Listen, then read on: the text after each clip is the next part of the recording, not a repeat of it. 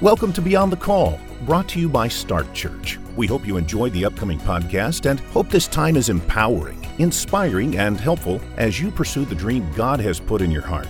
The participants of this podcast are not attorneys, and this recording is not to be considered legal advice. Please contact your local attorney's office where needed. Enjoy today's podcast.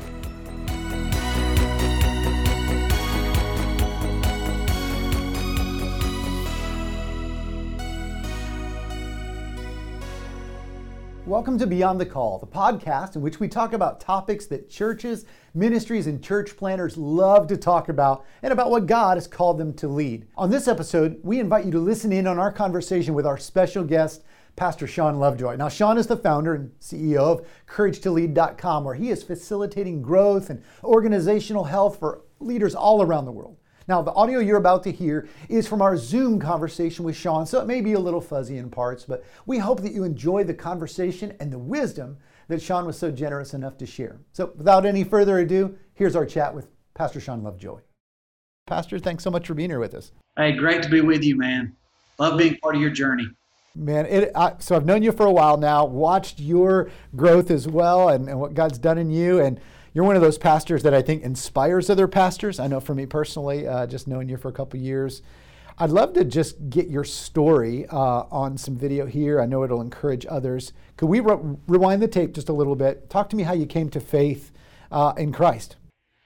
Yeah, so my mother led me to Christ. It's funny, as of the day of this recording, today marks the anniversary of my mother's birth and her death. No She way. passed away on her 40th birthday in 1987, September the 6th. We're recording this today. I She didn't know. led me to Christ on the side of my bed and told me when I was 7 that she knew. She said, Sean, she said, you're a leader and Wow. people follow you. Wow. She said, you're either going to use that for bad or really good. And of course, Wow. I've done both. Yeah. You know, but it Life over you. creates, That's amazing. creates this urgency in you when your parent dies at a young age. I was 16. Wow. Creates this realization that we're all not promised to live till we're 100 years old. Yeah, sure. So I've always wanted my life to count. I'm 48, and I've outlived my mother by 8 years. Yeah. So it creates this sense. So I do think I'm marked by that in a very positive way. I don't even want to forget this day because it actually reminds me that life is brief and we've got a job to do and eternity is in the balance. Yeah. But I came out of college, did not want to go into vocational ministry. It was nowhere in my mind. Started in the real estate business. I was making a 6-figure income in my 20s. Wow. Then God brought revival to my church and calls me into vocational ministry out of that. Walked away from that. Went to seminary. And then I met a crazy church planter there that had planted a church in Denver in 1989 in a movie theater. Wow. And he would tell these stories of reaching people that no one else was reaching. Yeah.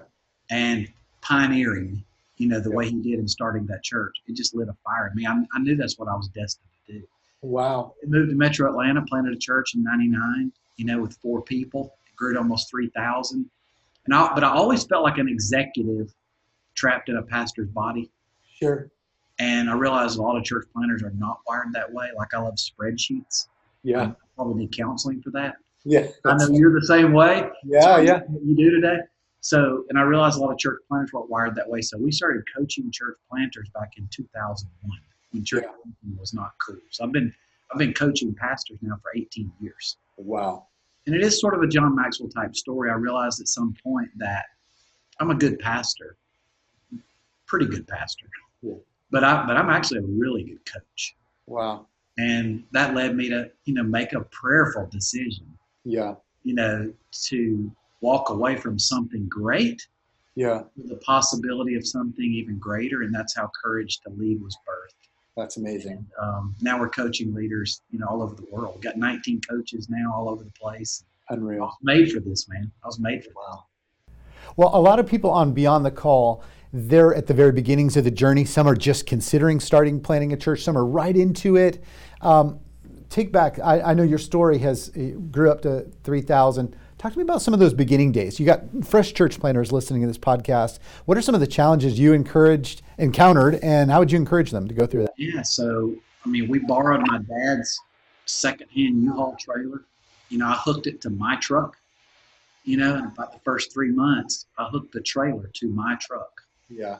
At 5 a.m. in the morning, and I was part of the setup. The driver. Been there, done that. We didn't start. We couldn't afford a video projector, video screen.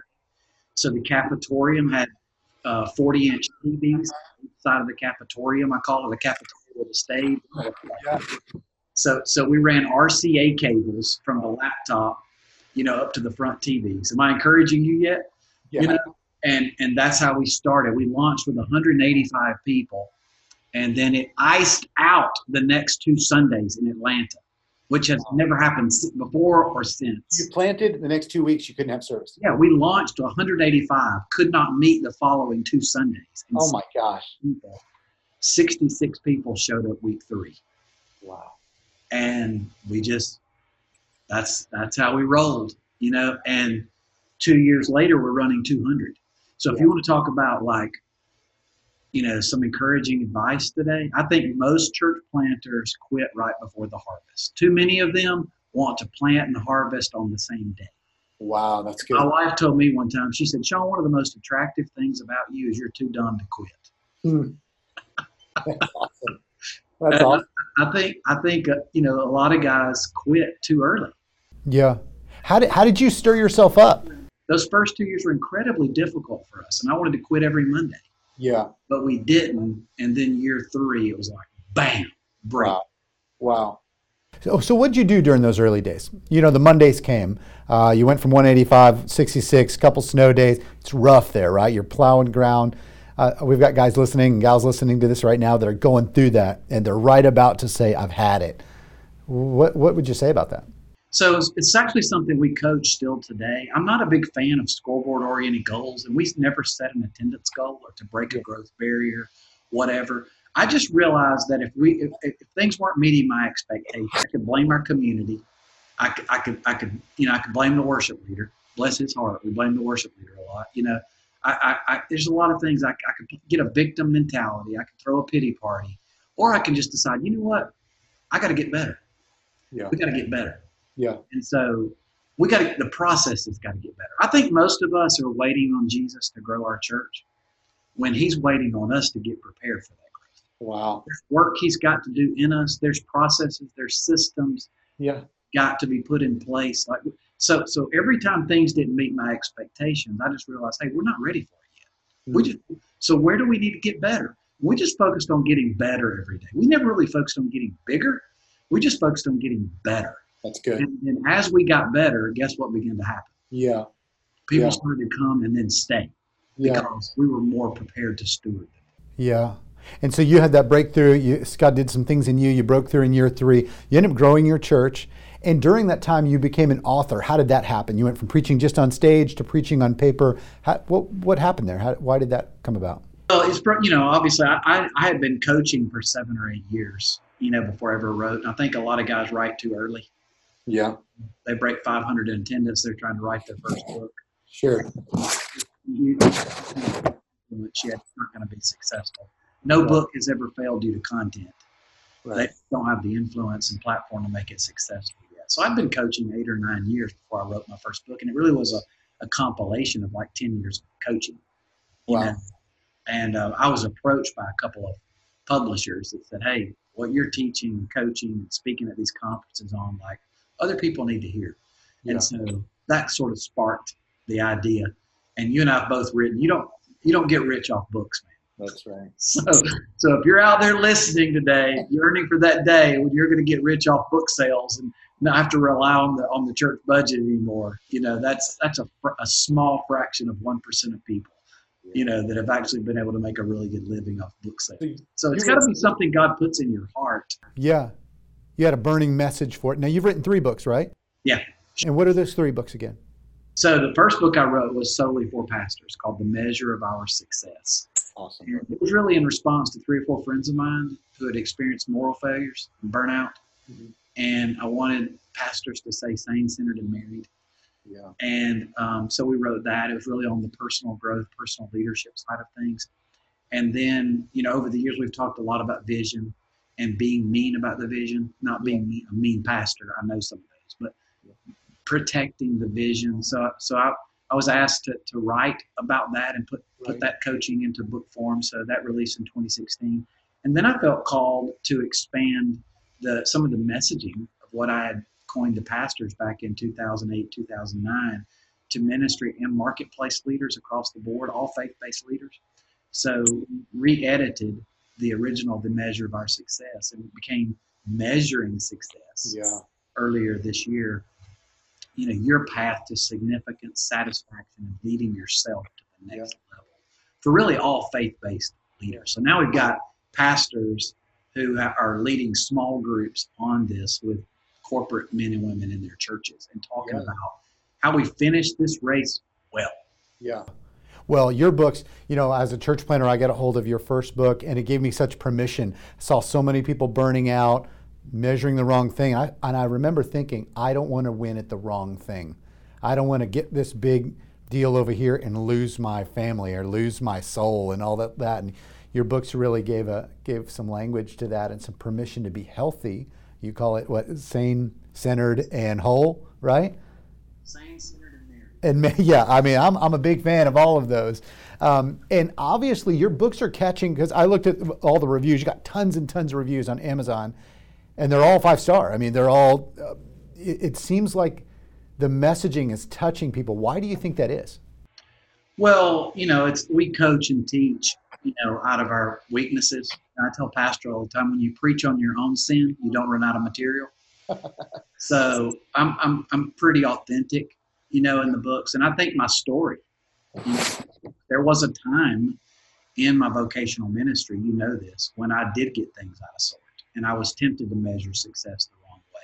Frankly, it was when my church was going better than it had gone before. And pride slipped in, and things started moving so rapidly. I got caught up in all of that, and I became a workaholic pastor. And thank God, I sort of asked my wife how things were going, and she was honest enough to call me out. Wow. And I repented and kind of won things back, and we ran a healthy pace and rhythm the rest of our ministry. So I think people connect with that part of my teaching and coaching. Yeah. It's one of the reasons why today at Courage to Lead, we don't have any full-time consultants.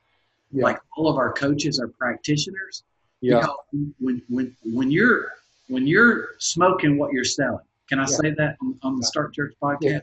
When you're in the trenches, when you've got the leadership scars, when you've battled workaholism, when ministry leadership has adversely affected your marriage, you empathize with a leader who's struggling with that same thing.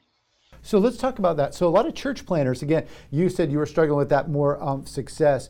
There's some of that happens when you're just trying to get there, right? Like I've seen guys tell their wife, hey, you're going to be a single parent for a year while I plant. And the spouse is like, what? Speak to that. There's guys and gals right now thinking of planting a church, and they think they have to disassemble everything else in their life just to be a successful church planner. But you would say something different, right? Yeah, I do think there's a piece of that, that is true. I mean, it's like getting the space shuttle off the launch pad. I'm told that 70% of the fuel is used to get it off the pad. Yeah, sure. And so there is you can't do it you can't launch a church 8 to 5. Sure. Yeah, there's an all-in factor for sure. At the same time, you have to. I tell guys you have to have a daily finish line, because work is never done, and ministry is never perfect. So just decide in advance, that you're going to quit before the end of the day. I heard Craig Groeschel say not too long ago. He said, "Since I started the church, I get up at about 4:30 or 5. My work day starts at 7, so I can quit at 4." Well, do the math. I mean, that's a 9-hour work day every day. You know what I'm saying? He's still putting in a lot of work. He's been doing that for a long time. So I'd rather rob my sleep than rob my family. I'd rather get up early in the morning, have a daily finish line. And then, of course, it's biblical that we have a weekly finish line. There's the law of diminishing returns. And I went those first, 2.5 years, I probably violated the Sabbath more than any other command, because I just never felt good enough. Yeah, sure. And one of the biggest lies from hell I ever believed in ministry is when I get to here, I'll be happy. Yeah. And when I get to here, it'll be easier. Yeah. No.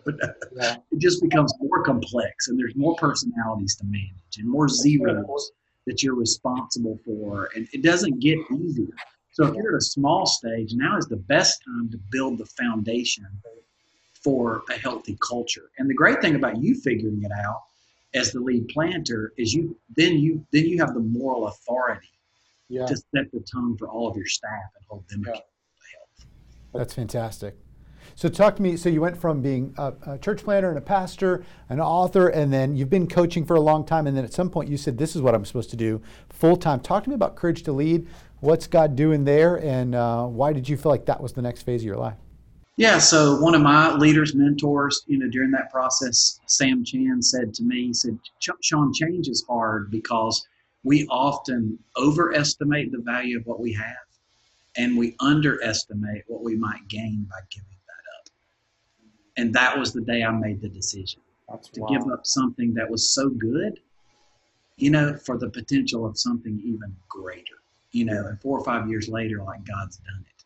I think some guys never plant because they're scared of giving up something good, I think some guys leave too early, because of that.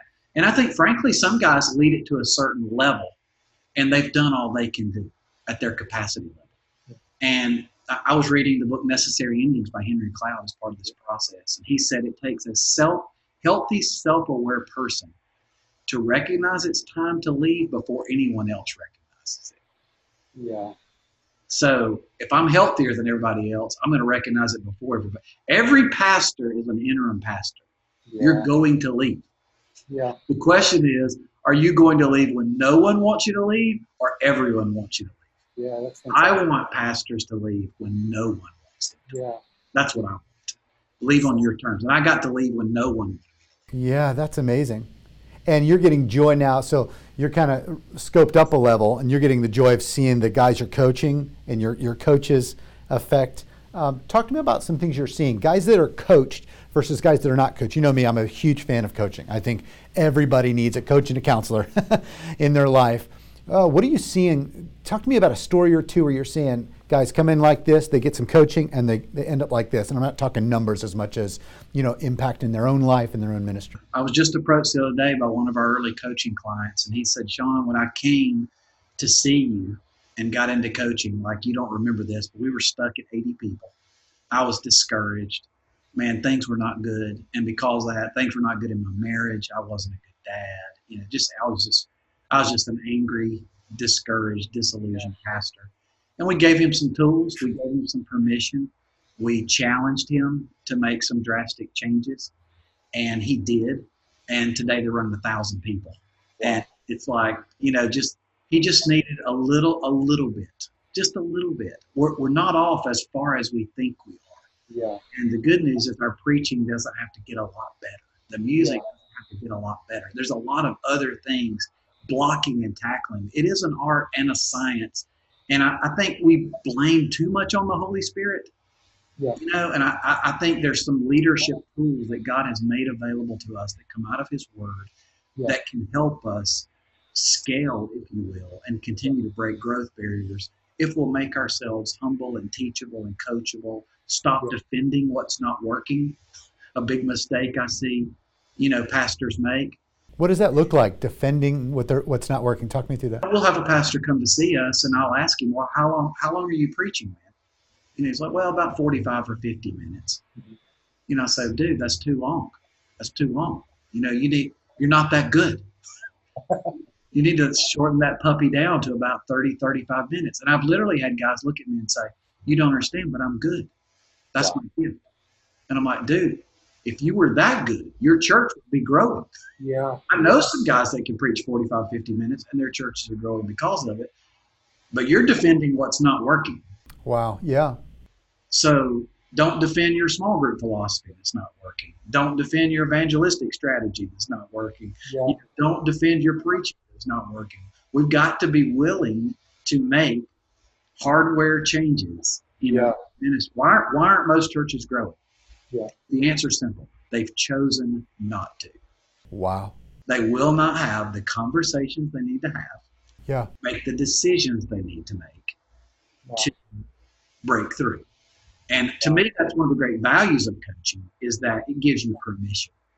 Right. I was with a senior leader yesterday, large church up in Boston, and I just said to him, hey, your executive pastor is the issue. I love you, but that's the issue. Yeah. He said to me, gosh, I've known that deep down for a long time. Yeah. Wow. So you confirmed that. Yeah. I just had to give him permission. You know what Yeah. I'm saying? To realize, wow, I do not have the right leader at my right hand. And we're Yeah. going to have to walk him through how to potentially make a change there and move Yeah. that person to another seat on the bus, or as Patrick Lencioni calls it, manage them off the team. You Yeah. know, and they could be one decision like that away from actually seeing new growth in new momentum. Yeah. So what coaching is doing is allowing them to have the benefit of outside perspective. We do that a lot when we're talking with churches and we're looking at their setup of their foundational documents and realize, oh my gosh, you downloaded your bylaws from some Google site, and your board has no structure. You have no board meeting minutes. We come in and see some simple things that can begin to tweak their compliance side. You got a chapter in your book about quitting. When we feel like quitting. There's other people, not only church planners on here, but people that are listening to this and they're just right at that edge. Give them one thing you'd say to them right now, because you're living in, you've seen it, you've pushed through, you saw the fruit. There's a guy right now said, I'm going to listen to this podcast. If it's not going to go, well, I'm quitting my ministry. What's something you'd say to him? Well, if you remember that part of the chapter, I said you might be feeling the need to quit because you need to quit. I think one of the things that allowed me to step away is that my identity was never entwined with the title Yeah. of senior pastor. Yeah. That's good. I'm Sean Lovejoy, who happened to be a senior pastor for a season. Yeah. And I think sometimes we hold on too long, Yeah. especially as men, we equate our identity with our title. Sure. That's in the church as well. And so I might not need to quit. I might need to quit. Yeah. Thus, once again, the value of outside perspective. Yeah. So say, if you're there today, don't sit out there on an island. The number one mistake I see pastors make is isolation. Yeah. And they sit out there by themselves with a journal and a Bible. Yeah. And they light a candle and they pray and ask God to speak to them, tell them if they should hold on another year or not. And I Yeah. would just say that I believe that God made the church, the big church, big C Yeah. church, because we need each other. Yeah. There's all these tools and resources like you and me out there that would love to talk a pastor off the ledge today, Yeah. and help them stay in the game. Or we've helped a lot of pastors transition their church. And that's healthy. I mean, a lot of people don't realize that there is life after. I know in my role, I planted a church, and then I got to the place where I was feeling, should I quit? I just was feeling like that, and I realized it wasn't quitting. My time was up, and I had a counselor sit across the table from me, a coach, and say, "What if you give yourself permission to? You've run your race." And it was like a planet came off my shoulders. And I said, I think you're right. We've handed that church over to somebody. The church has doubled. They've done well. I'm doing well. Like, it was the Lord. And it wasn't quitting. It was moving into the next chapter of life. And I just needed somebody to give me permission to say, hey, dude, you think you've run your race? I Well remember done. my wife asking me, Nathan, she said, what if our successor like runs this thing in the ground? Yeah. And I had to think a little bit about that. Sure. That's like worst case scenario. Sure. But I felt like God speak to me and say to me, well, that's not your responsibility. Yeah. Like, it's not your church. Absolutely. Like that sign out at the highway, Yeah. that's a logo and an ego. That's not the church. The church is people. Yeah. So it doesn't really matter. Let's say, worst case scenario, you have to close down that church plant, Yeah. hand the keys to the building somewhere else. The church hasn't died. Yeah. If you've seen It's people the come people. to Christ, marriage is restored, people Yeah. healed from addiction, like nobody can take that away. The gates of hell can't prevail against that. And those people will go to another church, Yeah. little C church, and they'll be discipled and they'll grow and they'll learn things there and whatever. The church, the big C church, is what Jesus promised Yeah. would go on forever. Not my little C church, Yeah. That's great. his big C church. That's great. Yeah. It's way bigger than me. The Yeah, that's church great. doesn't belong to me. It belongs to Jesus. I Yeah. cannot hold on to what belongs to him.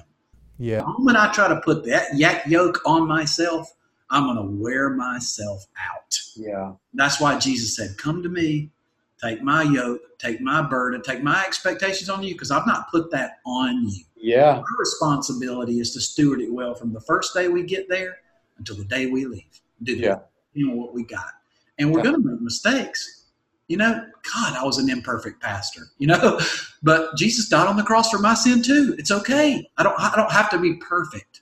That's great. I don't have to do it perfectly. Yeah. To hear him say, well done, thou good and faithful servant. That's what he's looking for. Yeah.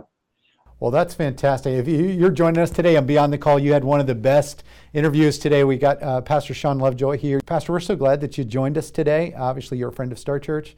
And if people want to get in touch with you, how do they do it? CourageToLead.com. So everything we got there, there's all kinds of free content and messaging on there. And obviously, we'd love to be their coach and coach them through what keeps them awake at night.